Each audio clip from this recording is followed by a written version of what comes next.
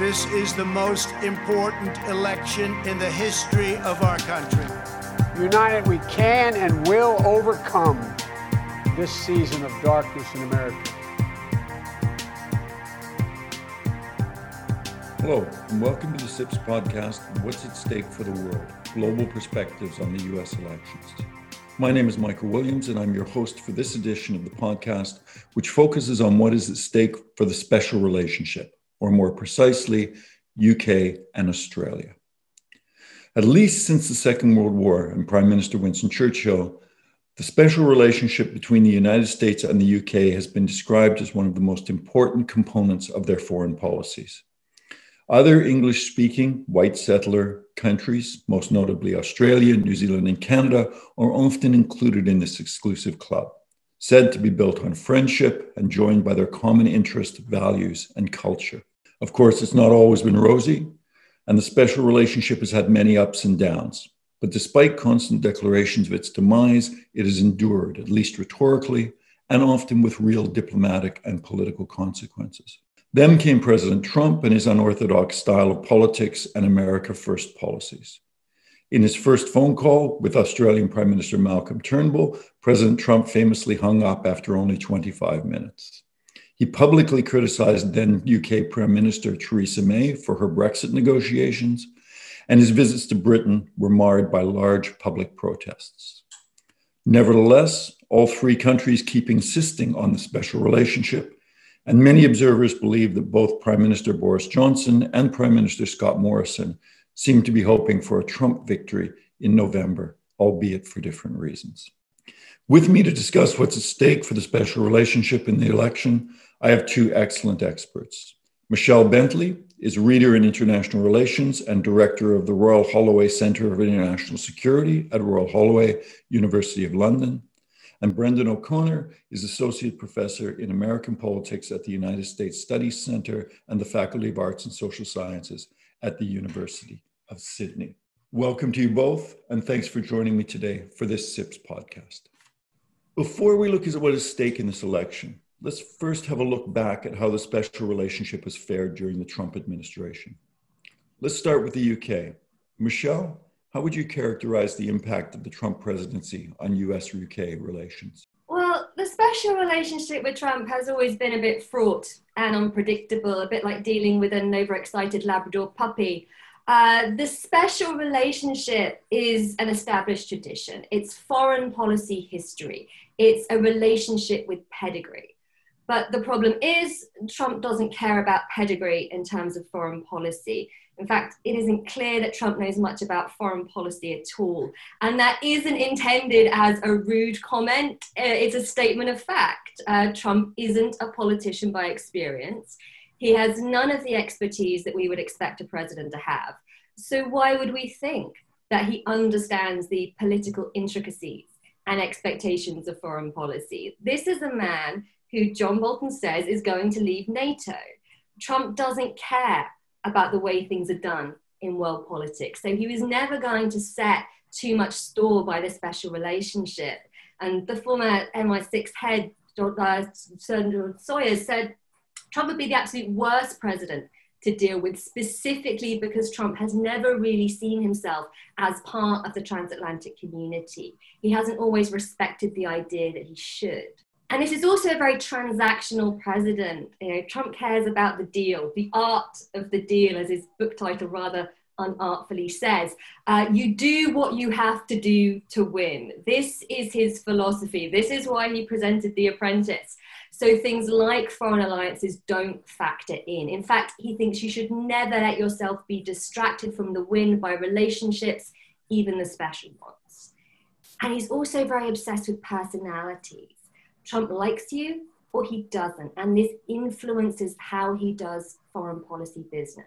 So what we've seen over the past 4 years is that the special relationship with the UK has persisted, but really only to the extent that it aligns with Trump's values and preferences. And, we have often seen alignment. We have a president who is extremely pro-Brexit and is also extremely pro-Boris Johnson. Trump described Johnson as the Britain Trump. Whether or not anyone should take that as a compliment is open to debate, but he has been extremely supportive of the move to ditch the European Union. And this has been reflected in his willingness, to talk about a pro-Brexit trade deal with the UK. Super. That's a great background. Thank you very much. I will come back to that point in a minute because we have exactly that question I want to follow up with you in a second.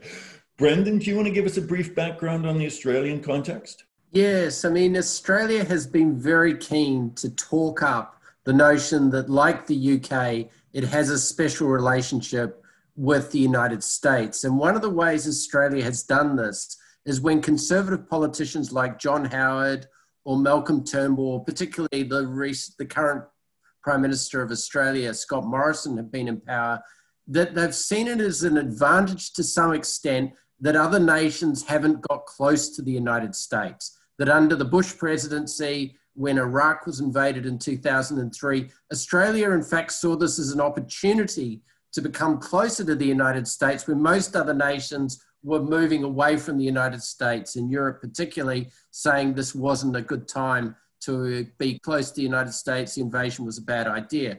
When Malcolm Turnbull and obviously Donald Trump first spoke, it didn't go so well. As you suggested, Michael, there was a dispute over a refugee deal, a swap of refugees, but it was quickly patched over by the Australian ambassador in Washington, Joe Hockey, a former member of the conservative sort of side of politics in Australia, former treasurer.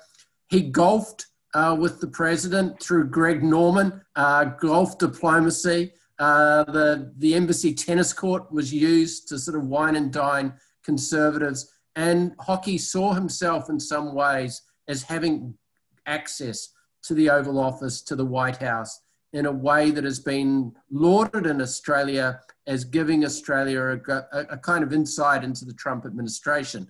The thing we'll turn to later in our discussion is, well, is this a good thing? I mean, is this something that a government should be proud of? Domestically, it's been a risky policy because Trump is not popular in Australia. In most democracies, his popularity was around 5 to sort of 15%. There's overwhelming want for both Hillary Clinton to have won and Joe Biden to win this time in Australia, as there is in the UK in the recent Pew surveys. So there is the risk that comes with this coziness, that hugging them close when they're maybe a bit toxic isn't the best idea. And politically, this has been, and I think as the election approaches, this is a potentially dangerous strategy, even though I think the Australian government has been patting itself on the back, that it's been able to keep a good relationship, a special relationship, maybe you could even call it, with Trump, when many other nations, the Canadians, obviously, and others, have not been able to achieve that. Excellent. Thank you very much. Let's turn then to this election, which I think, Michelle, is exactly where you were about to take us before I pulled Brendan in for a little Australian vision there. How would you say the current governments view the election? Do you think they have clear preferences for one candidate over the other? And what do you think the big issues arising from those elections are? Michelle, please. Well, I mean, I think in the UK government right now, there really isn't any clear consensus on who the preferred winner would be. And it's not just an ideological question here. It's very much a practical question of who this government thinks they can deal with. As I was saying, Trump is not a predictable actor, and that makes him very difficult to work with. You don't know where you stand with this guy. But on the other hand, you have Biden. There's definitely a feeling that Biden has more experience and more control when it comes to foreign policy, something that we really haven't seen during Trump's time in office. And so there's now even a very hard-line Brexited Tories who are hoping for a Biden win because they would choose moderation over that chaotic experience of dealing with Trump. But the problem with Biden is Brexit. Trump has always been fundamentally supportive of Brexit. So even despite his unpredictability, there's a lot of people in the government that think that he would be the more supportive partner. Biden has never held back on his opposition to Brexit. He was right behind Obama when Obama said, in the Leave referendum that the UK would have to get to the back of the queue when it came to trade deals. He said after the referendum that he would have preferred a different outcome. And that antagonism towards Brexit has only increased with recent issues around Ireland and the Good Friday Agreement. I mean, Biden is very, very committed to Ireland. That's where his heritage is. He once said, when I die, Northeast Pennsylvania will be written on my heart, but Ireland will be written on my soul. So, he is very, very committed to this. There's also concern that Biden would prioritize the EU or other European states like Germany over the UK. So Biden could be very problematic. Although, in saying that, it's worth noting that the Trump administration isn't exactly thrilled about the Irish question either. The Irish lobby in Washington, D.C. is pretty strong. So it's not a done deal that a second administration Trump would sit back and let the UK renege on a Good Friday Agreement. So overall, I think the government is watching this election with great interest. But there are issues around either candidate winning. There isn't a clear good option for the UK here. And I think that debate is more around how the UK is going to have to adapt its foreign policy to whoever wins, as opposed to wanting one man to win in particular. It's about how foreign policy might look like after November the 3rd, and specifically what it means for taking Brexit forward. Thanks, Michelle. That's remarkably interesting. Brendan, how does it look from Canberra? Yeah, I think Australia has this confidence that no matter which party is in power, it will find a way to ingratiate itself on American leaders, and particularly leaders of a certain age. That Biden is of an age that alliances are important, that the World War II memories are not lost, that those elements are still there. And I think that gives them some confidence. However, the government has been pretty quiet, I think rightly so, during the election. Famously in 2004, the Australian Prime Minister John Howard publicly endorsed the re-election of George W. Bush, which I think is unprecedented. I don't think any Canadian Prime Minister, any UK Prime Minister, any New Zealand Prime Minister has ever done that. So it was an extraordinary act where there's nothing similar this time. As in your country's press, our press is full of kind of shock and horror at the machinations of Trump in recent weeks. So I think the government does well to lay low. And I think the big issue for me in the election that I'm fascinated by is, what does the Australian government do if Trump doesn't concede defeat after the November 3 election? What happens if Trump disputes the postal votes, claims victory on the night, says postal voting can't be trusted? And then how do other democracies stand up? How does a country like Australia that would condemn this if it occurred in Iran or Venezuela, how does it respond to an American president who's suppressing the vote, who's acting in a fundamentally undemocratic manner? And I think this would be a very nervous question for those in Canberra to work out how they can pass standing up for democracy, but not offending Donald Trump. And those two things I don't think you can have. You can't have both of them. And so I think the days after the election for the Australian government could be pretty nervous days and difficult days, as they will be, I think, for a lot of governments to ask themselves, what is going to be their view if Trump doesn't respect democratic sort of practices. Thanks. I'd like to actually follow up on that hopefully only hypothetical scenario, but in some people's eyes, not so hypothetical. Michelle, given that Boris Johnson has cleaved so closely to Trump, how do you think the UK government would or could react to exactly this kind of post-election scenario? Oh, well, it's Boris Johnson. So it's difficult. I mean, obviously, if you refuse to leave the White House, that's a major constitutional and international crisis, and you can't really let that go. But yes, I mean, Boris Johnson is incredibly dependent on Trump right now. I worry that he might just not let it go, but might not be as aggressive as he should be in standing up if something like that happens. I don't think he'll be on the front line in opposing that if it does happen. Thanks. That's be fascinating to watch. Speaking of dependence, this takes me on to another topic I want to talk about, which is that, the special relationship has always been arguably more important for the UK and Australia than it has been for the US. This is true. Smaller powers value their special relationships with great powers, and particularly superpowers, more than the superpower itself does. But it brings us to the question of geopolitics. And Michelle, I'd like to ask you, you've touched on this a little bit, but I'd like us to explore it a little bit further. Where do you think the different possible outcomes of the coming election leave the UK in a geopolitical sense? Clearly, having left the EU, it's in a very, very different position than it has been in for some decades. The United States seems to be pivoting increasingly to Asia. Trump seems to have relatively little interest in Europe, although he certainly seems to have some kind of commitment to the UK, although it's hard to tell how much. Could you talk to us a little bit about how both you and the UK government see the UK's global position vis-a-vis the special relationship heading into the future?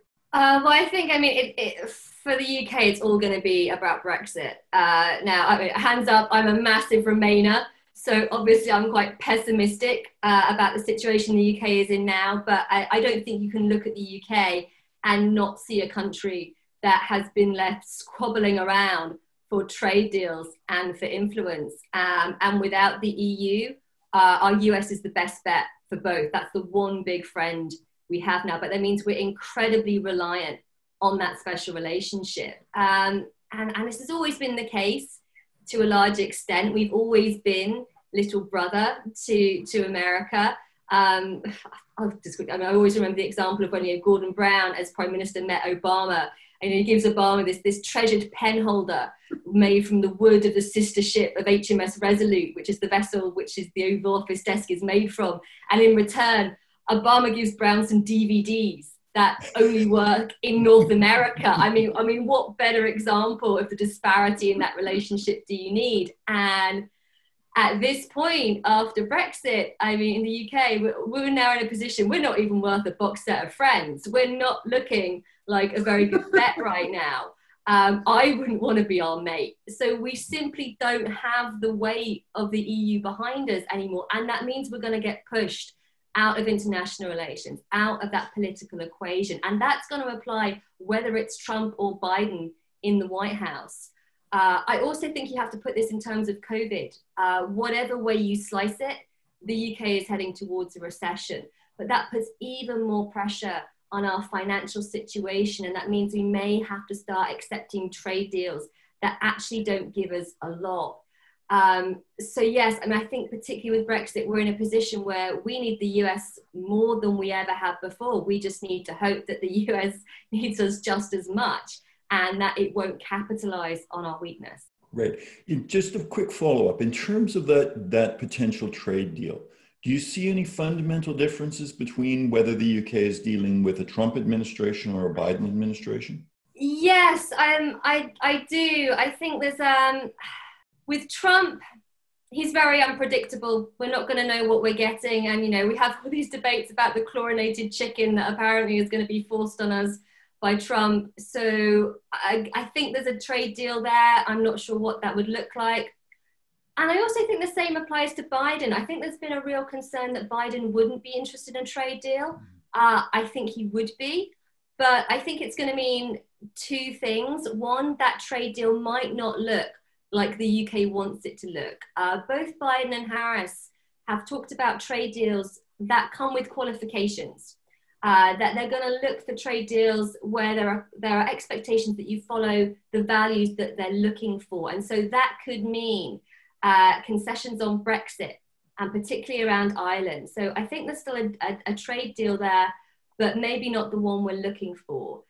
And the second thing is going back to what I said about the idea that Biden maybe prefers the EU or Germany. Maybe his trade deal is going to come with them first. And, actually, we're talking about people like Harris. She's much more interested in trade deals with places like Japan or India. So, the UK may not even rate. So I still think there's scope for a trade deal and a special relationship, but I think that could come with conditions that the UK government is not going to be very happy about. That makes for a fascinating future. Brendan, let's turn to your part of the world. Clearly for Australia, none of these issues can be discussed without talking about China. Could you talk about how you see the potential evolution of Australian-Chinese relationships, regional relationships, and different outcomes for the election?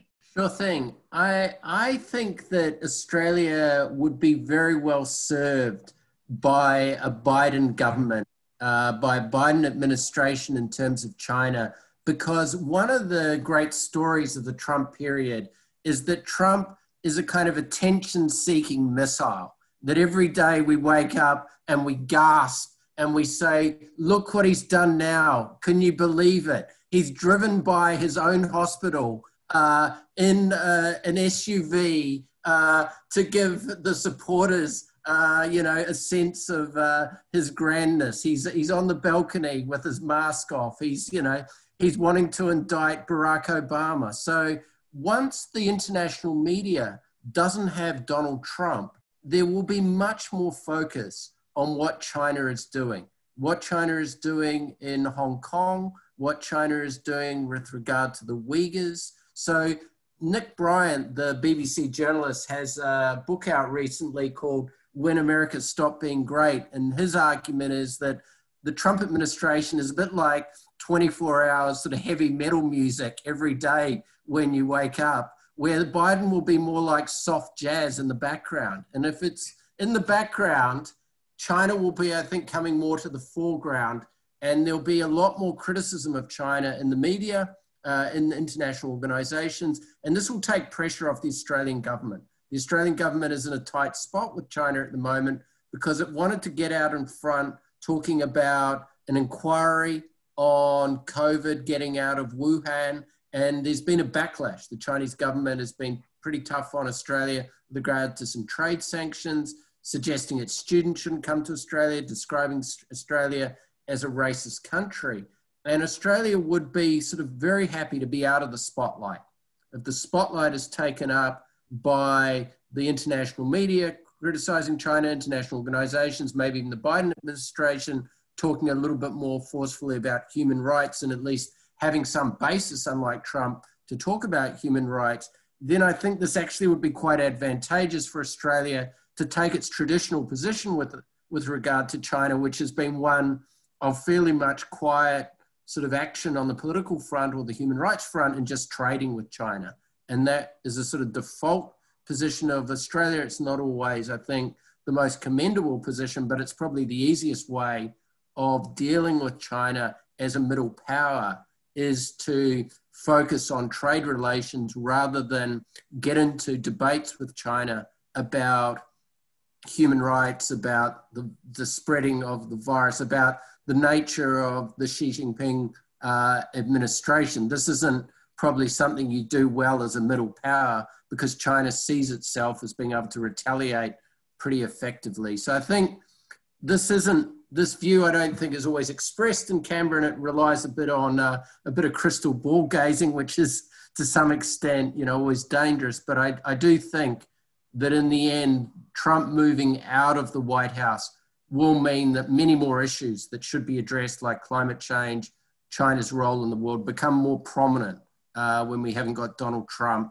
to kind of despair at every single day or to, guffaw at each morning. Super. Thank you very much.